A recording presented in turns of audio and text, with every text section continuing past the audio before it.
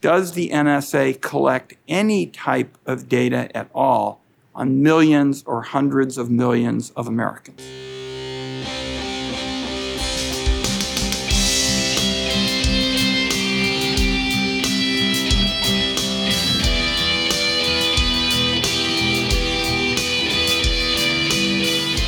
Welcome to Enemy of the Surveillance State, where we discuss news, tips, and open source tools to help you protect your privacy in an age of mass digital surveillance. I am your host, C. Mitchell Shaw, and this week we're going to be discussing encryption and how, when used properly, encryption can guard your privacy by protecting your data and your communications against unwanted intrusion. We'll also discuss the surveillance state's war on encryption and the types of encryption that I recommend you use and the types of encryption that I recommend you avoid this week on Enemy of the Surveillance State.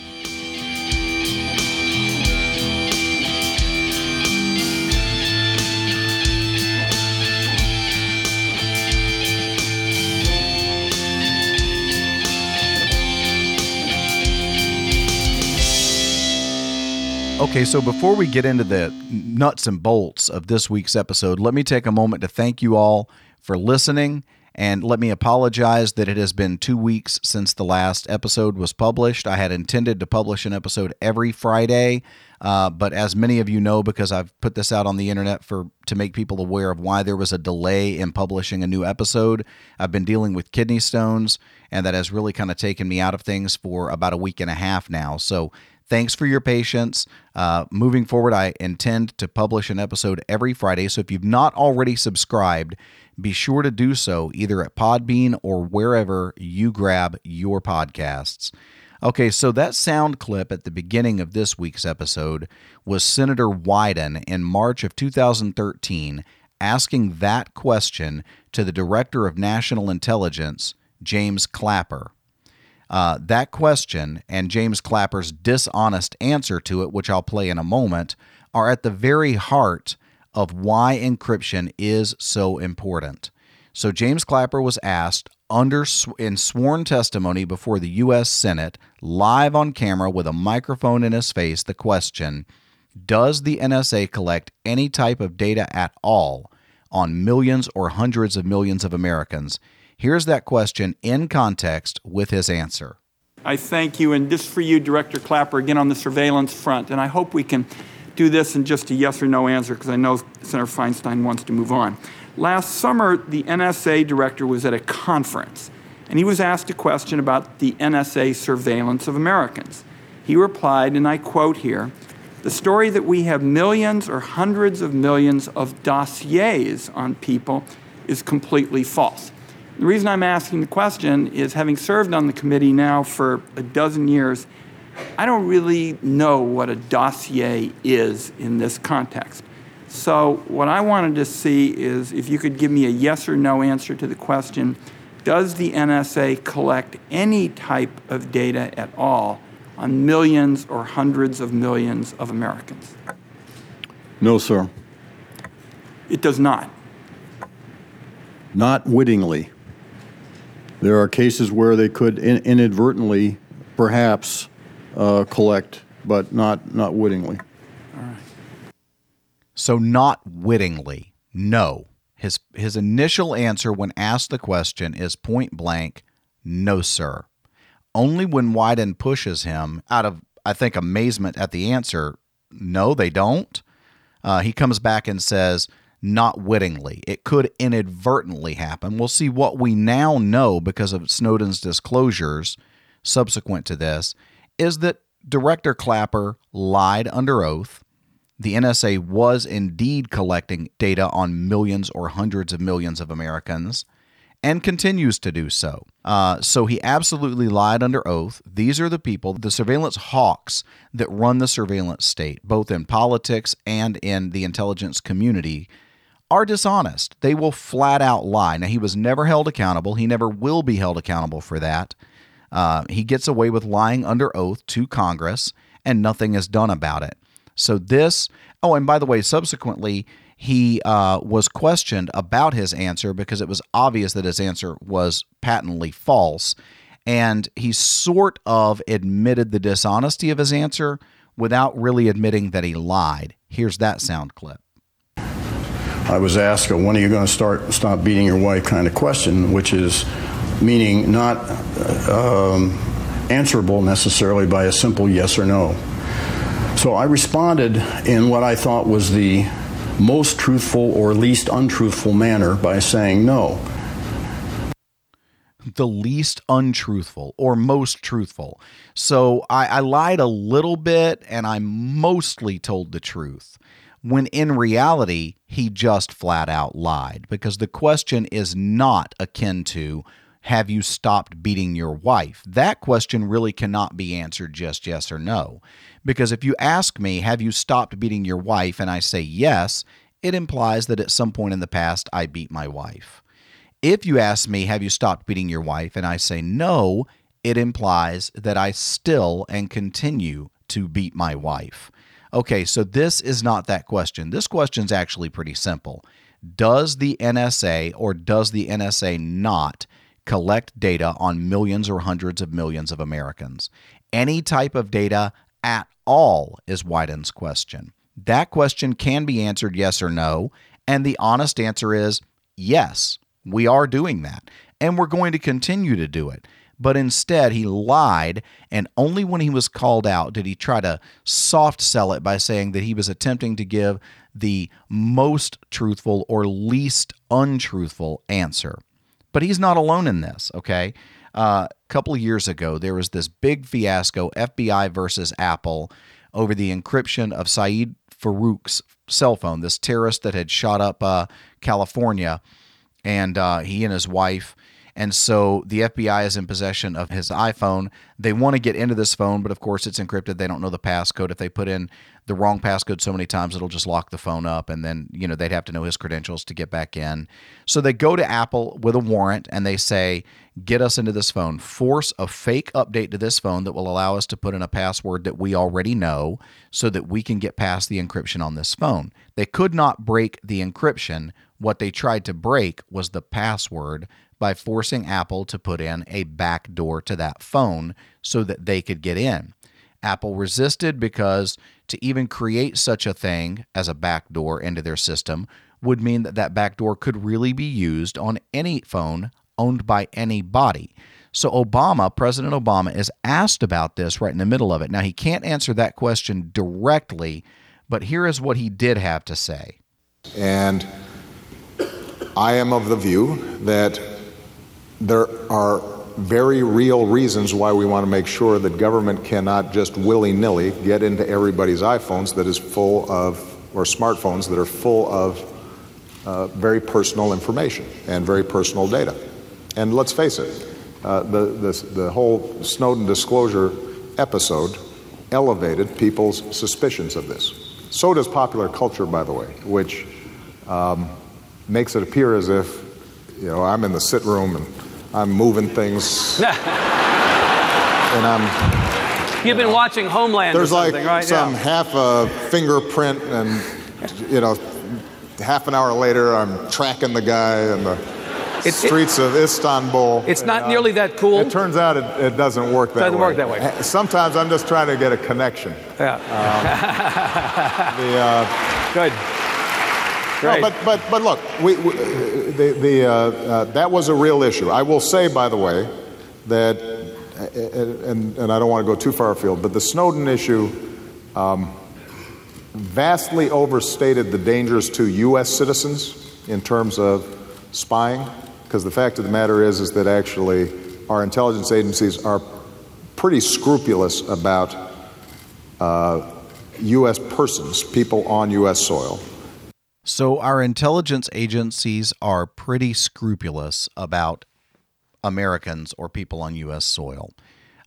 So let me say this, regardless of what you think about President Barack Obama, regardless of what you think about his 8 years in the White House, regardless of what you think about his policies, his politics, who he is as a person, my hat is off to him for his ability to take a very serious issue and code it in as comedy with his delivery. To tie Snowden's disclosures into some stupid hacker movie where some guy's able to just like tap a few keys and get into something.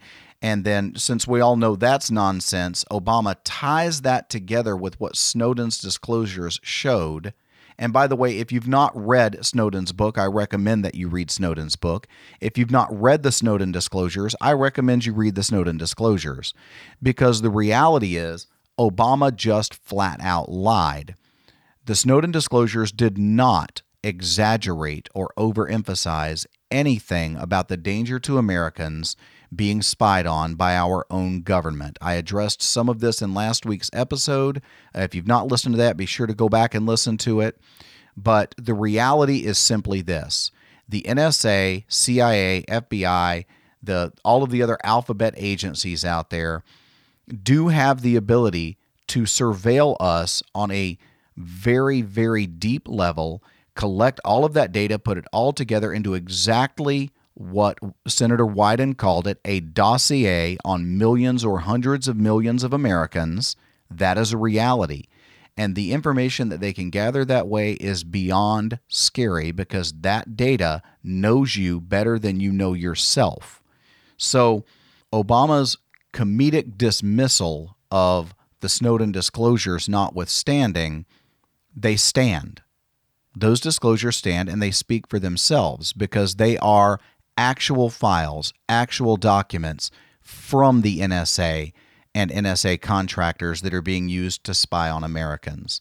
They speak for themselves, and Obama can't dismiss them with his wonderful comedic skills and his wonderful speaking presence. And then there's his claim that the intelligence agencies are scrupulous. Can anyone define scrupulous for me in this context? Because I see nothing scrupulous about a secret process for obtaining a secret warrant from a secret court, the FISA court, and then being able to just execute that warrant at will. He used the phrase willy-nilly. We don't want people willy-nilly being able to get into people. That's exactly what they have. They have a process where willy-nilly the government can absolutely get into your devices, can break your communications, can get into your data, okay? But not only that, not only do they get to set their own rules, not only do they get to apply for a secret warrant to a secret court via a secret process, but more often than not, they don't even bother to do that. They've got this super low bar that they set for themselves, and they don't even abide by that. More often than not, they are just tapping directly into a trunk line in AT&T's services within their buildings, within their offices. They're doing the same thing with Verizon. They're doing the same thing with Comcast. They're doing the same thing across the board. That is exactly not scrupulous. So again, thanks for the joke time, Mr. Obama, but I think we need to face reality about this. And the reality is this. They are not scrupulous, and they are harvesting your data everywhere they can. So what does this mean about encryption? Because the real issue here, the real reason for the Apple fiasco was not that one phone on which their intelligence had already told them they weren't going to get any data. They knew they weren't going to get anything off of that phone. They were using that phone as a red herring to get a backdoor into all smartphones, because if they could have forced Apple to do that, they then could have turned around and forced Google to do the same thing with Android. They could have done the same thing with all forms of encryption on all devices. So really, this is part and parcel of the crypto wars. The first round of the crypto wars dates all the way back to the beginning, pretty much, of any encryption that was worth anything. So in July of 2016, I wrote an article for the New American Magazine called Government's All Access Pass to Your Privacy. In that, I addressed the crypto wars, what I call Crypto War 1.0 in the 1990s, and I'll read to you a short section from that article. Quote, "To understand what is at stake here, it is important to look at the first round of what have been called the crypto wars. In 1991, a 37-year-old software engineer named Phil Zimmerman wrote an encryption program called Pretty Good Privacy, PGP. PGP allowed anyone with a fairly modern computer and the ability to follow instructions to encrypt their emails in such a way that 1, the email could be read only by the intended recipient, and 2, the email could be digitally signed in such a way that the recipient could be sure that it was sent by the sender and not by an imposter. He made this program available for download on the internet, which was fairly young but quickly growing. He also published the source code of the program in an old-fashioned book form and directly exported the book all over the world. Zimmerman and those using his new encryption standard quickly ran into a problem. The U.S. government classified as a munition any encryption program strong enough to actually work and banned its export. Since the internet made it possible for anyone in the world to get their hands on a copy of the program, and also made it impossible to prevent them from doing so, Zimmerman soon found himself under criminal investigation by the U.S. Customs Service for alleged violations of the Arms Export Control Act, end quote. And that is the beginning of the crypto wars. They go back and forth in court for years over this. There's a book called PGP and GPG, Email for the Practical Paranoid, written by Michael W. Lucas. And in the book, he gives the history. He explains that what wound up happening was that Zimmerman outsmarted the feds with a simple process. Remember, he had written the open source code, and I'll talk more about open source in a moment, but he had written the open source code for that program as a book that anyone could type it out themselves by just copying it off the pages of the book. They could recreate his program. And then he sent that book all over the world. By doing that, he made this note, because the book is not a program. The book is a recipe to the program. What the law said was that you could not export the program. So his argument was, I'm not exporting the program. I am exporting a book. This is a free speech issue. This is a freedom of the press issue, not an encryption issue.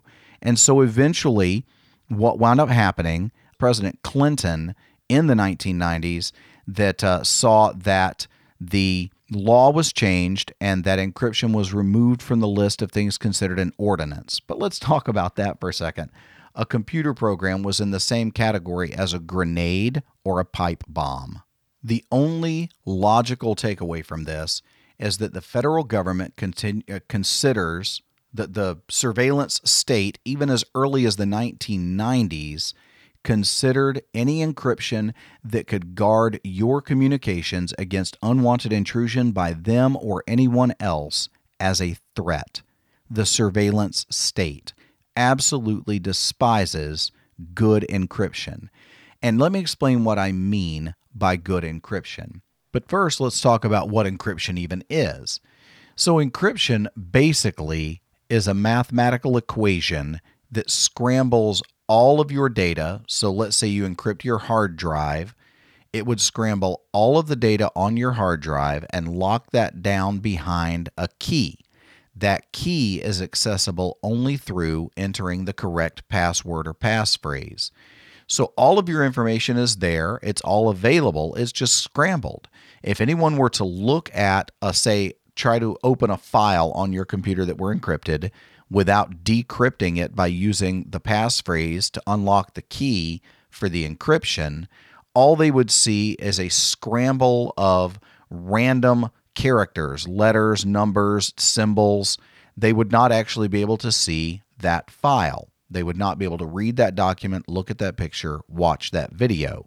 So by encrypting your hard drive, you scramble it in such a way that only someone who has the passphrase and can unlock the key would have access to those files and folders on your hard drive.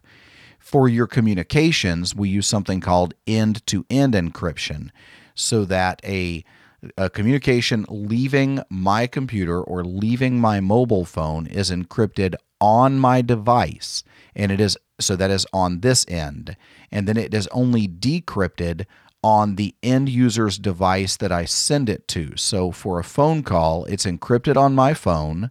It goes through the air to the cell towers. It goes from cell tower to cell tower. It goes across all the lines and then back to another cell tower, back to my friends or my family members' mobile device that then decrypts it. So anytime it's in transit, it is encrypted, and no one would, they could receive it, they could intercept it, but it would just be garbled nonsense to them. It would be squeaks and clicks rather than my voice saying whatever it is I'm saying. So that is what encryption is. But it is important to realize that not all forms of encryption are equal. So let's say you've got your Microsoft Windows computer open in front of you, and you've got BitLocker or whatever Microsoft is offering these days as their encryption program for that computer. That is a proprietary closed source program, as opposed to an open source program where anyone anywhere in the world can actually download the source code of that program and audit it. They can review it. They can look at it. They can say, hey, there's this line of code right here that makes no sense whatsoever except as a backdoor or except as a weakness. That would be considered a bug, and it would be fixed immediately. Now, that would be an open source software. Proprietary software, like anything by Microsoft, most anything by Apple, the source code is closed. You don't get to see it. So by analogy, it would be like if you went into the grocery store, you're running late, you don't have time to actually make dinner, so you're just going to buy some frozen dinner and take it home and put it in the oven for 30 minutes or whatever, and kind of try to fool yourself into believing that you made dinner. So you're looking through the freezer section and you find something that looks good. You turn it over and look on the back of it for the ingredients because you want to know what you're eating. And instead of listing the ingredients, it simply says, this product contains a proprietary blend of nutrients, spices, and flavors. Period. The end. They will not tell you what is in the food. Would you buy it? Would you want to put that into your body? I wouldn't, and I feel exactly the same way about software. Because computers, because programs can be used to threaten my liberty and my privacy, I will not use software unless that source code is available. So this would be like going into the grocery store and picking up a frozen dinner and turning it over to look at the ingredients on the back and seeing a lot more than just the ingredients. Not only does it list every ingredient, it lists the measurements of those ingredients and how they're assembled. It's a recipe for the meal. You could actually then at that point put that meal back on the shelf and go home with that recipe and make it yourself at home. That is what open source software is. You get to see everything that's in it. You actually see the source code that was used to build the program. They give you the recipe, the same way Zimmerman did for PGP in his book. In an article in the past couple of weeks, the Washington Post really sort of illustrates the difference between proprietary software and open source software. The article is called "The Intelligence Coup of the Century." For decades, the CIA read the encrypted communications of allies and adversaries. It was published February 11, 2020 by the Washington Post. I'll put a link in the show notes. Make sure you check that out. In a nutshell, here's what happened. Coming out of World War II, this company called Crypto AG was the company. It was a Swiss company, and they were the company for making encryption devices and codes. 120 nations on the planet were using their product to encrypt their private communications, to encrypt their government secrets, to encrypt communications back and forth with agents in the field. What they did not know, what those 120 countries did not know, is that the CIA owned Crypto AG and was building in backdoors. The reason they couldn't know that is because the source code was closed. No one was showing them how these devices were built. No one was showing them the computer code. This went all the way into the early 2000s, at least as late as 2018, this was still going on.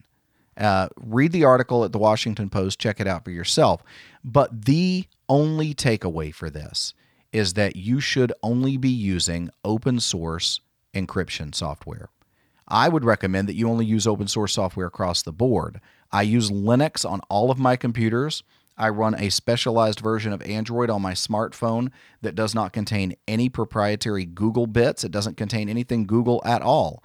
I'll be doing an episode in the future on how I did that and what I would recommend for your devices, because there are easier ways to do what I've done if you're willing to spend a little bit of money to do it. But in the end, what I would consider minimum wage privacy protection, like if you just want to protect your privacy at all, I would start with replacing your operating system with Linux, unless you're already using Linux, and using open source encryption. Every Linux distribution I am aware of contains, it comes with encryption baked in, part of the installation process. It will ask you whether you want to encrypt your hard drive, and your answer should be yes. If you are locked into using Windows, I would still look for some type of open source encryption program to encrypt your hard drive so that when you boot your computer up, the first question it asks you is for your encryption password.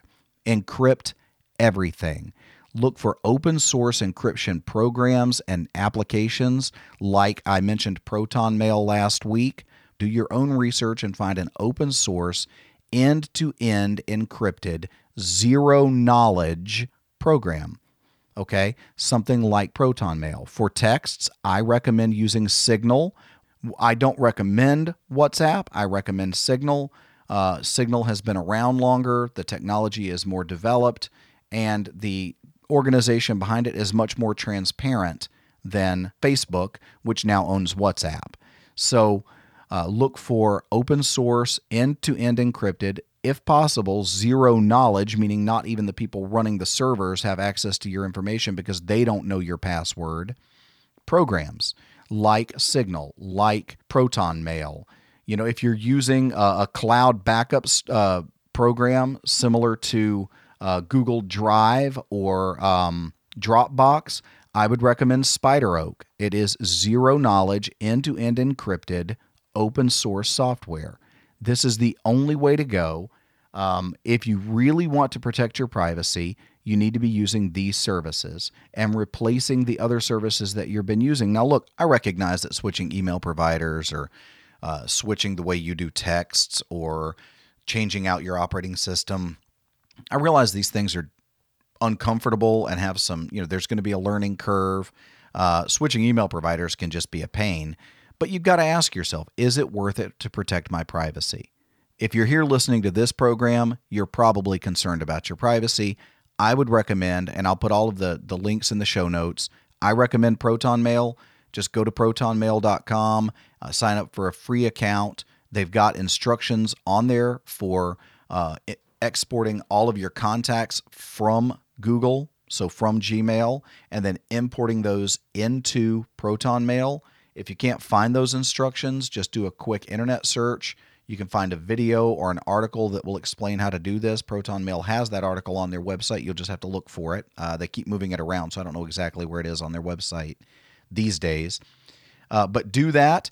And then here's what I did. It took me about 6 months to make the full transition. So what I did was I just continued to send out emails to everybody in my address book and say, hey, I'm switching my email over on this date. I set a date out about 6 months and said, on this date, I'm going to be abandoning my Gmail. I'm not going to be checking that at all anymore. I'm just going to walk away from it. So if you want to reach out to me, email me here at my address at protonmail.com. So, people would still, they ignore that. They continue to email me at Gmail, and I would reply back to them and copy my ProtonMail address in that and say, hey, please let's move this conversation over here because that's going to be the email provider that I'm using. And about 6 months later, I was finally down to the point that almost no one was still trying to email me at Gmail. I just walked away from it. If you're still emailing me at my old Gmail account, guys, I'm not getting that. You need to switch over and start emailing me to that same address at protonmail.com. I used the same name there that I had used at Gmail. The email address for this show is enemyofsurveillance at protonmail.com.